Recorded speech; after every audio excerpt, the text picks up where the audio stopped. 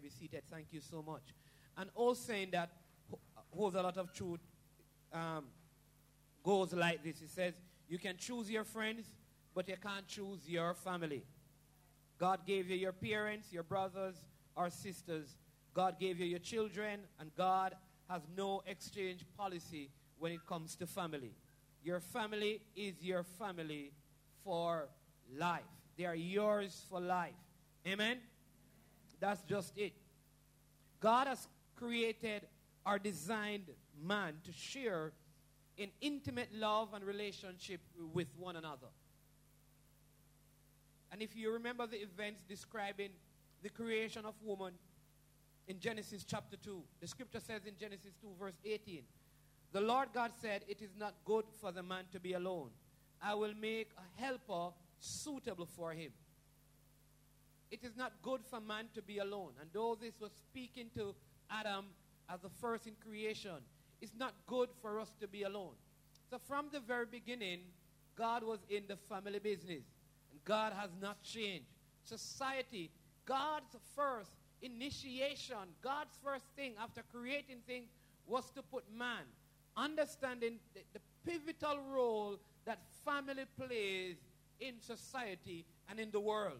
God was and still remains man's perfect helper. It says, not good for man to be alone. I will make a helper suitable for him. But God was and God still remains man's perfect helper. But God and man are not suitable for each other. He's our perfect helper, but we are not suitable for each other. That is, God and man are different. God knew that man would need a companion, though, tailor-made for man. And so in Genesis 2, verse 20 to 22, the scripture said, but for Adam no suitable helper was found. You know that was not good. And so the Lord caused the man to fall into a deep sleep. And while he was sleeping, he took one of the man's ribs and closed up the place with flesh. The Lord God made a woman from the rib he had taken out of the man, and he brought her to the man. The woman is made for man, and man for the woman. Within woman, man found a counterpart of himself, bearing his resemblance. So throughout all of creation, nothing else can take the place of woman for a man. She is the suitable helper made for man. That's God's plan.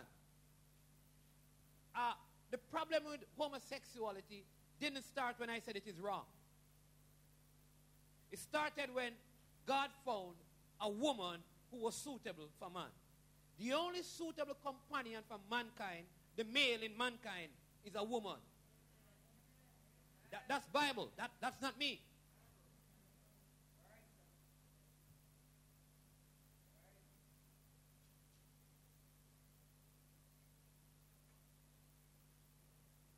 In verse 23, the scripture says, the man said, this is now bone of my bones and flesh of my flesh. She shall be called woman, for she was taken out of man. For this reason, a man will leave his father and mother and be united to his wife, and they will become one flesh. And that's speaking about the laws of marriage. And Adam recognized the special place woman had for man. She was a special gift from God. Amen? Women are a special gift from God. And let me just say, ladies, you need to see yourself as that. You're not a commodity. You're not merchandise. You're not a man's investment policy. You're a special gift from God. And you need to see yourself that way. And here's the thing. So others can see yourself that way. Amen?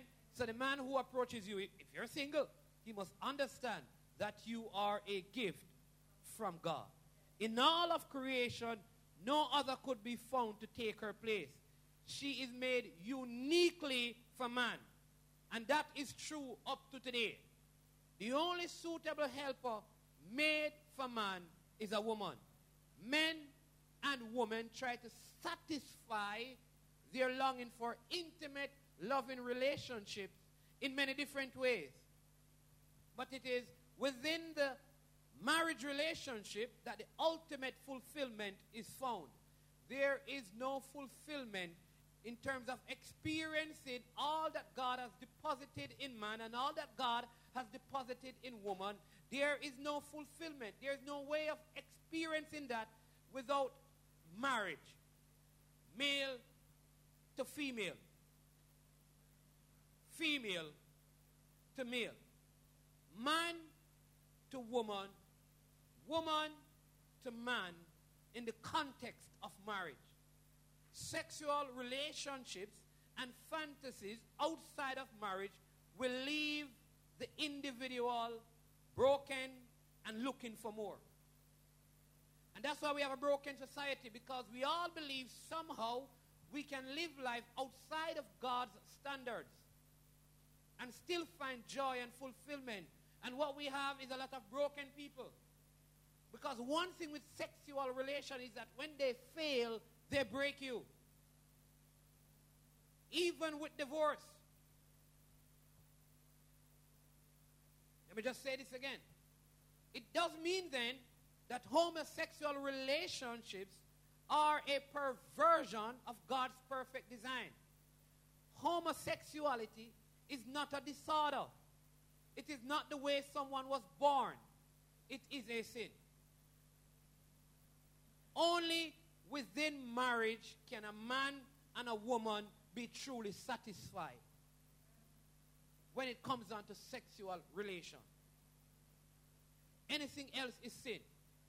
Now, I don't want you to get this twisted, because I tell you, I love homosexuals in the same way I love you. There's nothing I wouldn't do for you that I wouldn't do for a person who is an adulterer, a fornicator, or a homosexual. I'll treat them the same way I treat you and love you the same. What I don't love is what they do, which is a sin. We need to get that. So the church doesn't hate it, the person. It hates the sin. They love the person too much to allow them to continue to break their own lives down in the sin. Amen? Verse 25, the man and his wife were both naked and they felt no shame. Man and woman were together in perfect harmony. We come into the family. You have heard the story when Eve asked Adam if he would marry her again. And you know what Adam responded? Said, who else? Right? So rather than thinking negatively, we should see that Adam knew Eve was made to be his perfect companion. Family relationships, then, are at the center of all human relationships. The place where each of us begin to learn about how relationships work is within the family. Paul addressed these foundational relationships in Ephesians 5 and 6 and Colossians 3 that we just read. Paul says, wives, watch this, wives, submit to your husband as is fitting to the Lord. Husbands, love your wives and do not be harsh with them. Children, obey your parents in everything, for this pleases the Lord. Fathers, do not embitter your children, or they will become discouraged. In 4 simple statements, Paul shows us God's plan for family relationships. 4 guidelines to make your family successful. And all Paul is saying is that this is what a healthy family looks like. These 4 statements are the key to having a healthy family. And if we deviate from them, there are going to be issues.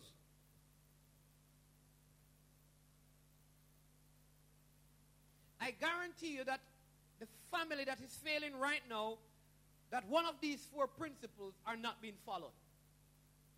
And I'll also say that the family that is operating successfully as it relates to what is God's plan for family, they are practicing these 4 principles. I mean, maybe you haven't started your family yet. You're getting some good stuff. So when you get there, you don't make the mistake that some of us have made. But can we tell truth in church this morning? Truth is that families today are failing. They're falling apart. Left, right, And in Jamaica, we say center. And many of those that are still together, they are less than ideal. We have a problem with our families. It is the same problem we talked about last week, which keeps us from enjoying relationships as God's design. What's the problem? The problem is sin. God's image within us has been distorted. And until we deal with the sin problem, we can't expect much better than fractured relationships held together by duct tape. And that's even true for so-called Christian families, our church families. So how can we improve our relationships, our family relationships? How can we place God's design for healthy relationships back in our life? Last week, we looked at Jesus' example. In John 13:15, he says, I have set you an example that you should do as I have done. And then in 1 Corinthians 11, verse 1, he says, follow my example as I follow the example of Christ. This is the Apostle Paul. From Christ's example, we saw that Jesus could show us how to be perfect friends. So we need to have healthy friendships, and we spoke about that in the church. We are family who have good friendships. You're not my friend. You're my family, and we share healthy friendship. And the family, and this is the issue. The issue is that if we have broken families in our physical home, then when we come to the church home, we're going to operate based on what is happening in the home. So if we fix it in the church, maybe we can fix it in the home. Or if we get it right in the home, maybe we come into the church healthier, right? And the church operates better. We have issues in the church because we have issues in families generally. We don't get along in church because we don't get along in our families. I guarantee you, when you have a problem with a brother and sister, you have problems with the members of your family as well. I'm telling you, it's not a church issue. It's a we issue. We are our problem. But we still have the old Adam nature that says, don't blame me, blame Eve. And Eve said, well, don't blame me, blame the serpent. It couldn't be my fault because I'm doing my best. It must be your fault. It must be the church's fault why we can't get along. It must be my father. It must be somebody. I am too nice to be the fault. So we need to have good friendships. What does that look like? A friend is forgiving. Let me give you them, right? A friend is forgiving. I could give you scriptures, but that's not the main thing. A friend is real. A friend imparts truth. A friend is embracing. A friend is not selfish. And a friend is dedicated. So we are family together that operates under these friendship principles. And that's how the church ought to get it right. So if we want to improve our family relationship, as Paul outlines in Colossians 3, we need to apply these same principles to our family. We need to be forgiving. We need to be real. We need to impart truth. We need to be embracing. We need to not be selfish. And we need to be dedicated. I'm going to use those 6 things and put them to family. And give you the 6 things that will make family life better. So the first thing is forgiving. Family relationships are forgiving. For any family to operate according to God's standard, you have to forgive. Like, it's almost like we can't go past here. Wherever you are, those watching online and those in here, the greatest thing you can do on this Mother's Day to restore your family is start forgiving. Like the best gift you can give is to write a letter and say, I forgive you. Forgive me. And I know you're right. I know you're right. I know it is not your fault. I know it's not your fault. You're the perfect person. I know it's not your fault. I know it's not your fault. I don't want you to forgive somebody because it's their fault. I want you to forgive them because it sets you free. In fact, I want to push it. I'm going to push your button. You know, they say, push your button in Jamaica. I want to push your button a little bit. I want you to go even further. I want you to apologize for them, for not forgiving them long time ago. I want you to say to them, first, listen, I owe you a big apology. I should have done this because I know better. So first, I apologize to you for not forgiving you.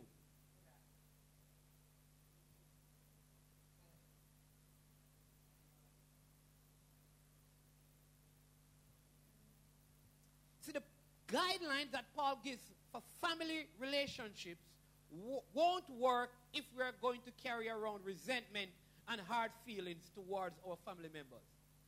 It doesn't make sense because your family will be with you forever. So it makes no sense to carry around resentment and hard feelings.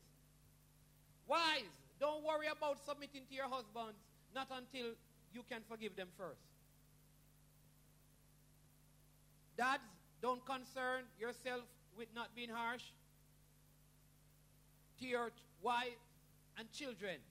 That is not until you can forgive them. Children, don't go overboard and trying to obey your parents. Start with forgiving. None of these things, submitting don't make any sense if you haven't forgiven the person. Because if you don't forgive others, neither will the Heavenly Father forgive you. It starts with forgiveness. Only as our love finds expression through forgiveness do we create an environment in which it is safe for family members to respect each other. Forgiveness creates respect. And part of the problem is that respect has broken down because people don't forgive. Why you think we have so much conflict? Because we like to carry feelings. Instead of carrying each other's burdens, we carry feelings for each other. I had a very interesting conversation with a good friend of mine a few weeks ago. I don't know what happened yet, but I hope to find out. And my friend said, I'm into my feelings. And I couldn't understand because it's like one of those new terminologies. But what into feelings mean, like something bothering you, like not something, someone bother you, and you know, like you know what you're supposed to do, but you're bothered by the feeling, and so you got through the feeling without forgiving. We are carrying resentment, and people can't respect each other in an environment where there is no forgiveness. When forgiveness is experienced, respect is seen. Why is it that the words, I am sorry and I forgive you, can be so hard to say? Listen, maybe it's because we don't want to humble ourselves and put others ahead of ourselves, even in our own families. Matthew 6:14 to 15. I know somebody's watching and saying, well, Pastor, if you know my family, you wouldn't be preaching that sermon this morning. It's because you don't know my family. Listen, it's because you don't know my family. You think the grass is greener on this side? I've just chosen to pour the water of forgiveness on my grass. Yours can be just as green.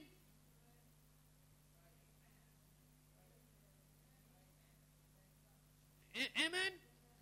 Here's what Matthew 6:14 to 15 says. For if you forgive men when they sin against you, your heavenly Father will also forgive you. Watch this. But if you don't forgive men their sins, your Father will not forgive your sins. What is more important? Isn't it more important for you to be forgiven by God? So I need to do for me what causes me to experience the forgiveness of God. What do I need to do to experience that? To forgive others. How many of us want God to forgive us of our sin?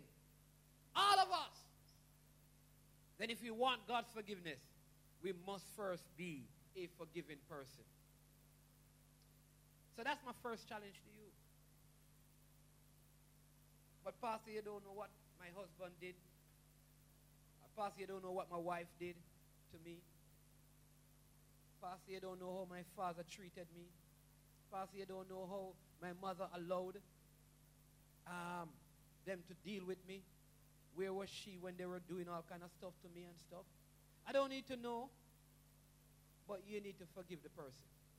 That I need to tell you. And what do you do when you have situations like this? Jesus said, forgive them, for they don't know what they do. Make forgiveness easy. The principle for making forgiveness easy, just think that people are ignorant. They don't know better. Jesus said, listen, they don't know. You would think like these guys had a planned out activity. Jesus said, forgive them. They don't even know what they're doing.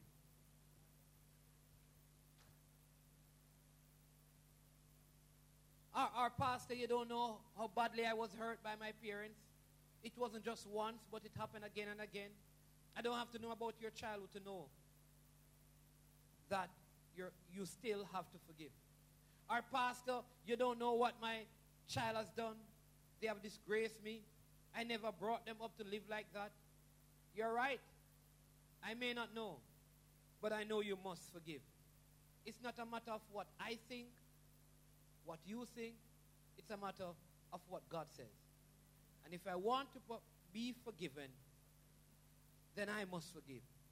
No matter who, no matter what. Healthy family relationships starts with forgiveness. Just like friendships are real, family relationships must be authentic. No one knows you better than your mother, they say. You can fool some people some of the time, and other people can be fooled all the time, but you can't fool your mother. I'm telling you. Listen, if you think you're getting away with your mother, you're not getting away. They're just allowing you to play the fool. You can't fool. Listen, the one person you can maybe trick your father. Let's use that. But you can't fool your mother. Like women have a built-in, discerning, detective radar working in them. Like they can pick up things. You understand me? They walk into a place and they can pick up everything. You know what I'm saying? I mean, the men know this. I ever asked, how did you come up with that? Well, you don't know yet. But I see it in the future. Like, they have this thing. You can't fool your mother. Very little can be hidden within the family for too long. Husbands and wives will discover the truth about each other. Parents will find out what children are hiding. And children will know when mom and dad are being hypocrites. You can't, and I said this to parents, you can't hide truth from your children. At some point, they're going to know that what you're doing is wrong. And what you're saying and what you're living is two different things. Your daughter, your son, going to say, well, you talk about marriage, but I know you never lived the marriage life. At some point, they're going to find out. Because family relationships are real. Listen, I love my family. You know, this Bible is so real. The scripture says a man is of no honor in his own tongue. You know how my family treat me? Oh boy, Omar!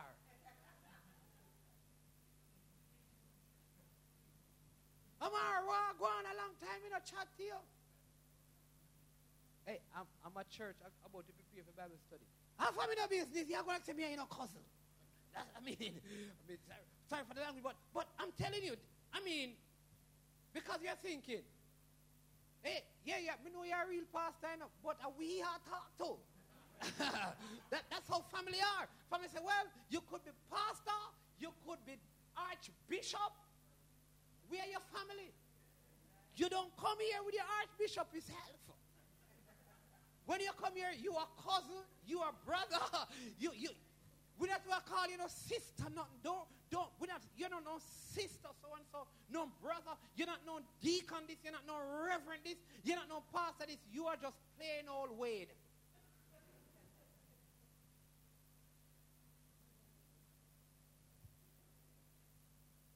That's family.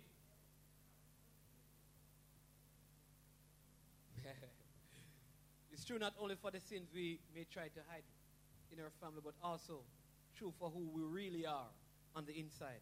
Our hearts, which is our real identity, will be uncovered within our family. See, what better place, church, to learn how to be real? In the family, we don't have to hide who we are, and we can learn to accept each other in spite of our differences. And I think this is part of the culture change that Jamaica needs to go through. I think a lot of our kids growing up now, they have several difficulties. And we are so cultured in a form of parenting. Our parenting, you know how computers upgrade and cars upgrade and phones upgrade. I think for the most part, our parenting has not been upgraded at the pace that our children are upgrading. And many of us, we are being left behind in our parenting because we can't accept our kids who have some strange ideas. I didn't know about rings in so many different parts of the body until I was like 18, 19. Now at 14 and 13, kids tell about all different piercings all over. I never saw a tattoo until I was like 18 years old. The first tattoo I saw, and it was a Christian tattoo. When I asked the person, what is that? They say, you see, I want to look at a Christian cross. I was 18. Kids now know about tattoo. So your son says to you at 12, they want a tattoo. Don't come to me with that again. You're a child. All right? So what's going to happen is that they are tattoo-minded. So they're going to get a tattoo and not tell you.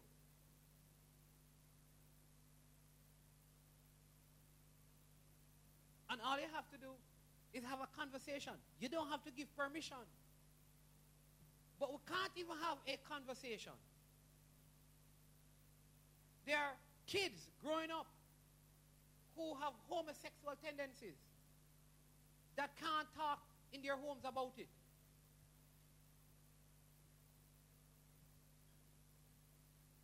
Especially in Christian homes. Because if they do that, come, Sister Marcy, make we cast out this demon. And they pray, and I'm not saying the demon can't be cast out. But when that boy or that girl goes to school and meet that next child who have those tendencies, they meet the demon again. So what's going to happen is that every day you're going to have to be casting out the demon. Or you can have a conversation and talk them through and help them to walk through it. That's what family relationships are for, where people can be real and be open about their struggles and their pain. Because if we did that, we have nothing to be afraid of or ashamed of in the church. That's how relationships grow deep when they are authentic or real. Luke 18:17-18 says this, for there is nothing hidden that will not be disclosed, and nothing concealed that will not be known or brought out into the open. Therefore, consider carefully how you listen. Whoever has will be given more, and whoever does not have even what he thinks he has will be taken from him. Number 3, family relationships are magnetic. What happens when you get two magnets close together? They are drawn together. Even when you put the same poles of magnet near each other, their response will be turned and joined together. You see, family relationships should naturally share loving touches. We need to hug more in our families. And touch. There is no tenderness in our families. Like so many of our boys grew up and their mother have never embraced them.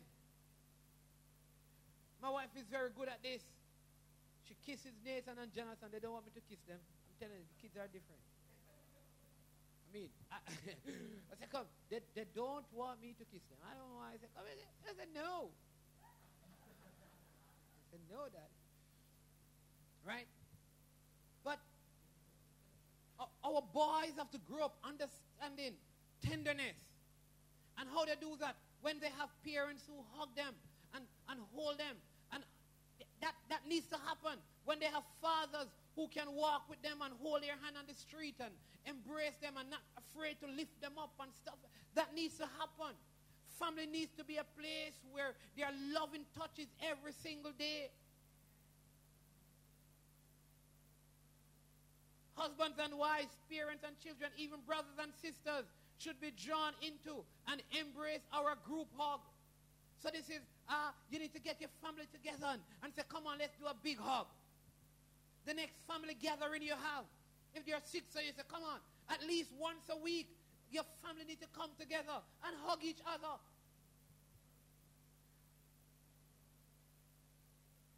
Amen? Come together and do what?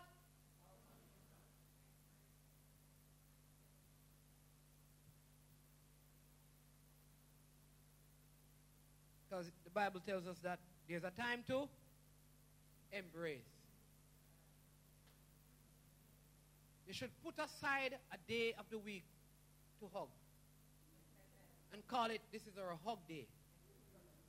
Today, everybody gets a hug in our family.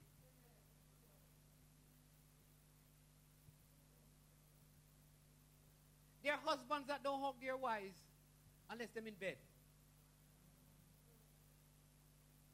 Today is hug day. Everybody gets a hug, and you hug every member in your family.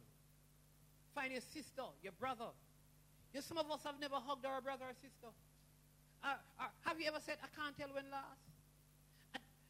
Like there's something wrong with our families.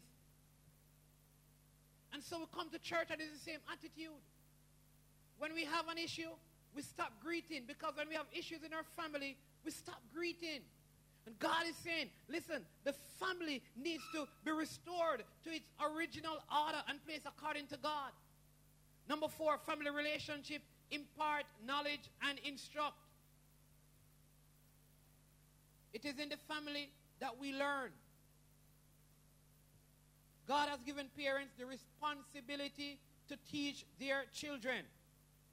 Parents, it is your job to teach your children. Mothers, it is your job to teach your children. Fathers, it is your job to teach your children.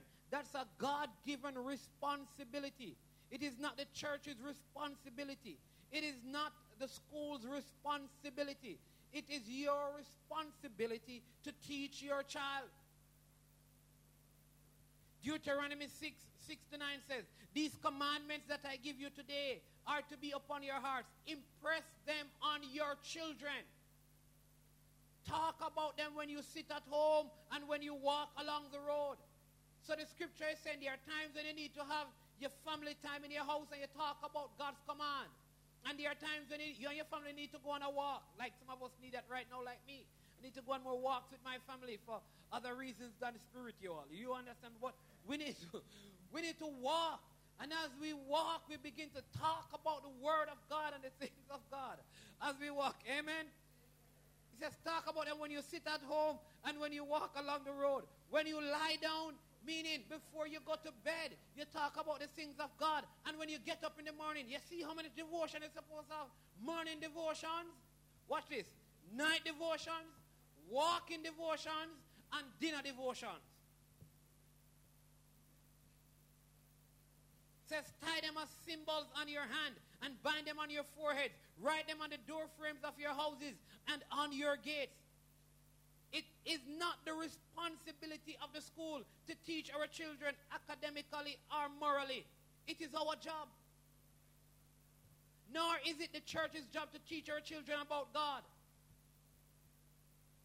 It is our job as parents.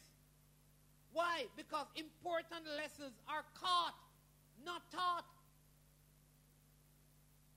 More is, there you go.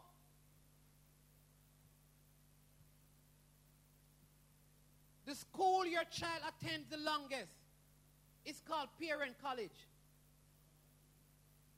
Because it is you, or you can call it the family college.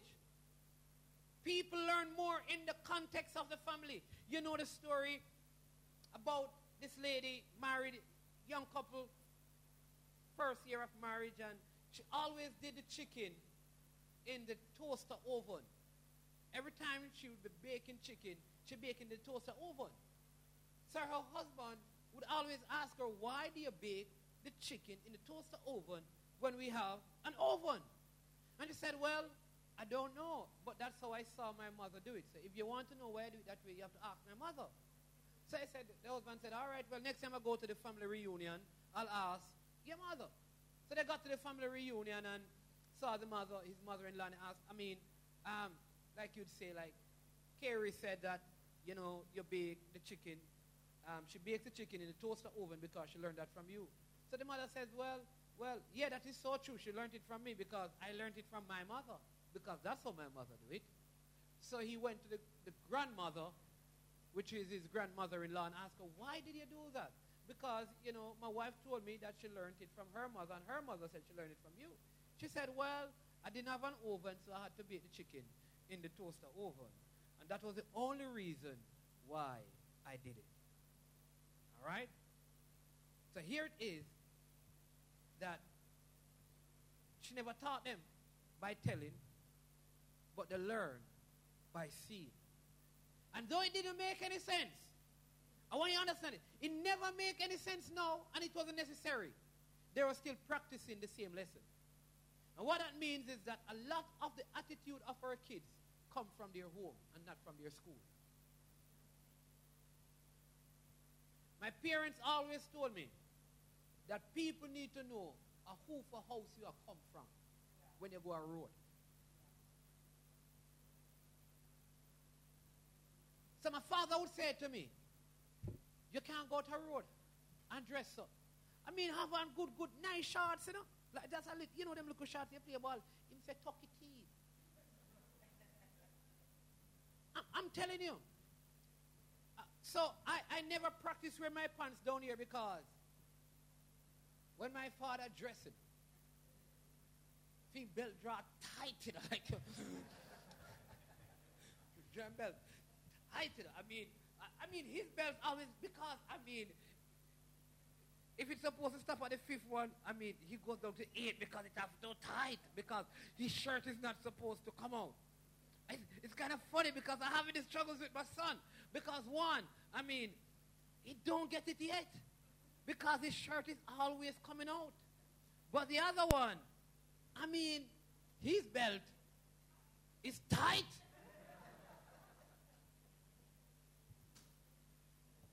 Because kids learn from their parents.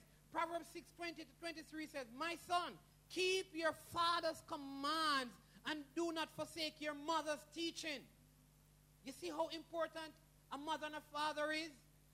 So if you're going to have a child, the first thing you must ask yourself is that, can this person be the kind of parent that God wants them to be? Don't have a child with a person that you're not convinced can be a good parent. It says, bind them upon your hearts forever. Fasten them around your neck. When you walk, they will guide you. When you sleep, they will watch over you. When you awake, they will speak to you. For these commands are a lamp. This teaching is a light, and the corrections of discipline are the way of life. And Proverbs 22:6 says, train up a child in the way he should go, and when he's old, he will not from it. Here you go. Number 5. Family relationships are loyal to the end. Loyal to the end. No matter what, we are family. Have you ever heard a Jamaican say blood is thicker than water? And they say it in the context of conflict. They say when you see family in a conflict, don't go in there. You see two brothers fighting, and you go inside there, the two brothers turn around. Happy. Right? Family relationship should be bound together with super glue, meaning unbreakable. Parents should model a relationship that is constant and steadfast before their children. And that is why divorce and separation should not be a child's fear. Our kids need to know that families stick together. When we make a commitment to each other, we keep it. Because faithfulness is learned at home. That's where we learn faithfulness.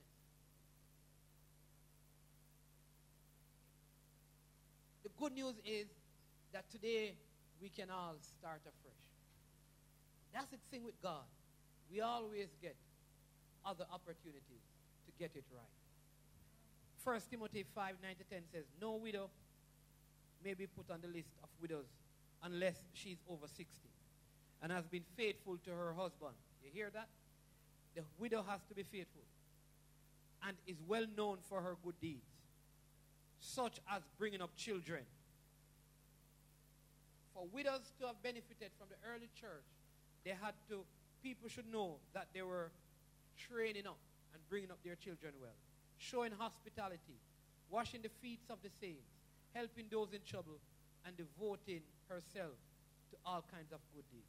More importantly than extending care to the widow, Paul teaches us that the life of the believer, both men and women, should be marked by faithfulness. One of the reasons that God hates divorce is because he's a faithful God.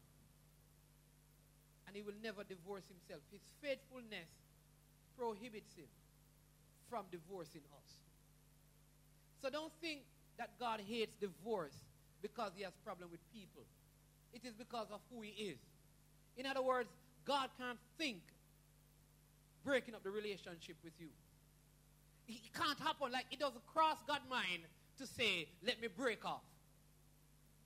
He doesn't have that kind of a thought. So when he hears about divorce, it's contrary to who he is. And that's why he hates it. It's not like he hates the people. It's because of how he is. Do you understand? Because even when we are what? Unfaithful, he's what? He's faithful. God is in fact, remember, God, faithfulness is not just God's attribute. It's God's character. It's who he is. It's his name. He's what? The faithful and true. In other words, because he has always been, he gets the name. God can't be anything else but faithful, and therefore that is why he says in the family relationship, when people come together for family, it's supposed to stick together. That is why your family is your family forever. You can't divorce your sister or your brother. You have to just forgive your mother and your father because you can't separate yourself from them no matter how you try. In a biblical sense. Do you understand? Amen. So, faithfulness. They keep their promises and are true to their word. A believer doesn't waver in his or her marriage commitment. Our word is dependable in all areas of life. And our children need to learn and know that. Finally, family relationship yield to one another.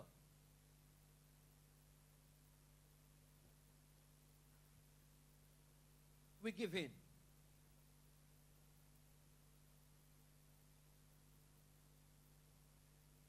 I always tell people, if you're a male, this is for you. If you have to tell everybody that you wear the pants in the house, there is a problem.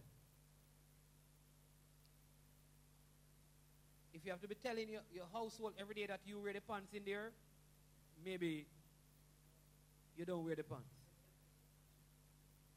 Paul goes into Colossians chapter 4 speaking about Christian graces in terms of what we're supposed to do, about continuing prayer, be vigilant and all of that. And he gives all of these things, right? But part of what Paul is teaching, if you read it, is how we ought to put others above us in our family. The central key to each one of these rules for the family is that no one is trying to be number one. The family relationship is like this. I want you to be number one, and you want me to be number one. So all that is happening is that we are making each other better. The husband is trying to elevate the wife trying to elevate the husband, the daughter is trying to elevate the father is trying to elevate. we are trying to put each other first. Selfishness is replaced with humility. We learn within the family to put others first. Put others first. Mark 9:35, sitting down, Jesus called the 12 and said to them, if anyone wants to be first, he must be the very last and the servant of all. In other words, how do we function effectively in the family? Finally, we seek to serve others. Hallelujah. So we yield to one another. We are loyal to the end. Family is a place where the impartation of knowledge and instruction, the relationships are magnetic. It's a place where we can be real. It's authentic. Amen? I don't know what your family is like, but the good news, church, this morning is that whatever state it is in, God is a healer. But it has to start with forgiving. And I know that family relationships are so hard because sometimes, because we can't be separated, things happen over and over again. But how often should we forgive? 70 times 7. So we just keep on forgiving and keep on moving on. And so I'm going to ask you to stand with me this morning. And I want us to pray for our families. But in praying for our families, I want us to pray for our roles in our families. I want us to ask ourselves, what am I going to do this Mother's Day? Starting today, what am I going to do to make my family better? Who do I need to forgive? Who do I need to create an atmosphere around where they can be real? Who do I need to embrace? Who do I need to be humble before in seeking to put them above me? What am I teaching? What lessons am I passing on to the younger generation in my family? So I want you to pray this morning, and I want you to pray for your family. Ask God to come and cause you to be one in the name of Jesus. If you feel like there are divisions, say, Lord God, you break. Just say, God, I break everything that will divide my family. God, and say, God, I call cousins and brothers and sisters together, Lord God, and aunts and uncles, Lord God Almighty, mother and father. We call them together, Lord God. May the magnet of love pull us together as we forgive each other, Lord God. Whatever they have done, God, I will forgive, Lord God, and help me to teach them how to forgive others in the family, Lord God. Teach them to forgive me as you have taught me to forgive them, Lord God Almighty. I thank you, Lord God, that you have put me in a family to instruct and to teach, Lord God. May I impart godly wisdom and godly words and godly direction to the younger ones in my family, even the older ones who may not know you as Lord and Savior. Come on, just thank him. So, Lord, I thank you for my family, Lord God Almighty. I'm going to begin to water the grass of my family so it will get greener, Lord God. Come on, just say, Lord, I thank you for my brother. I thank you for my sister. I thank you for that cousin. I thank you for that mother, God, a father, mother, God. I thank you for that aunt. We have not been getting along, but God, I thank you for we are family. God, I thank you for that nephew or that niece. God, they keep embarrassing the family. They're causing a whole lot of problems. But God, we are family. And God, we love them nonetheless, Lord God. And we thank you for that.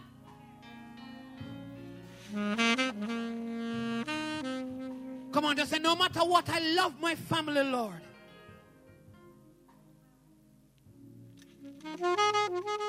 Come on, just take a couple of minutes, Lord. I pray for unity in my family. So release a spirit of unity over my family right now, God. Bring us back together again.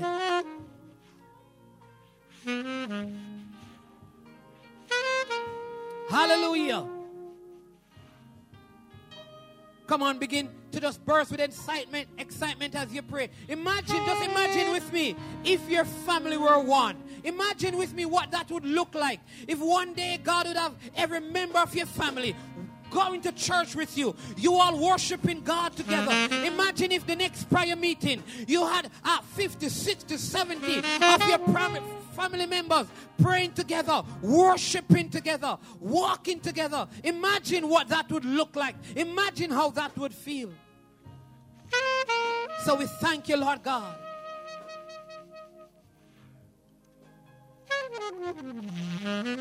We pray that the blood of Jesus will break every cord of discord in our families.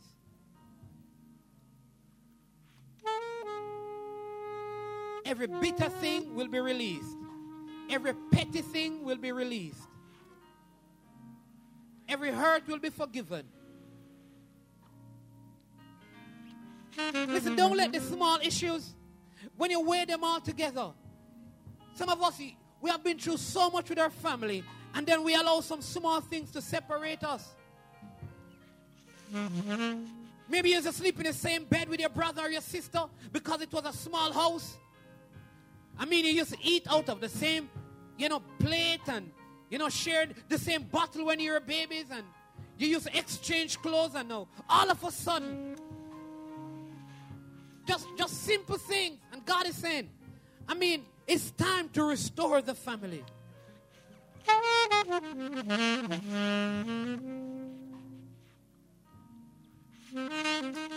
God, I pray in the name of Jesus as we close, that God, you'll bless every family in this church across Jamaica. God, I pray that in the kingdom of God, not just Church on the Rock, but every church across Jamaica, that we'll get our families right, so that when the world looks at us, in our families, they will see Jesus lifted high and be drawn to him. Hallelujah. God, we pray for those who are unsaved in our families. And we pray that right now there would be an unction of the Spirit of God upon their hearts. And that they'll respond to the gospel and receive you as Lord and Savior. God, give us words to speak to them so that they can come into the joy of salvation. We bless you. We bless you and thank you, Lord. We declare that our families are blessed and they are favored of the Lord. In Jesus' name, amen. Hallelujah. Come on, clap your hands for him this morning. Hallelujah. Have a wonderful, wonderful, wonderful rest of the day. Enjoy the rest of the Mother's Day. Remember, if you're a mother, there are some masks on the outside that you can get. They will go nicely with your shirt. Check this.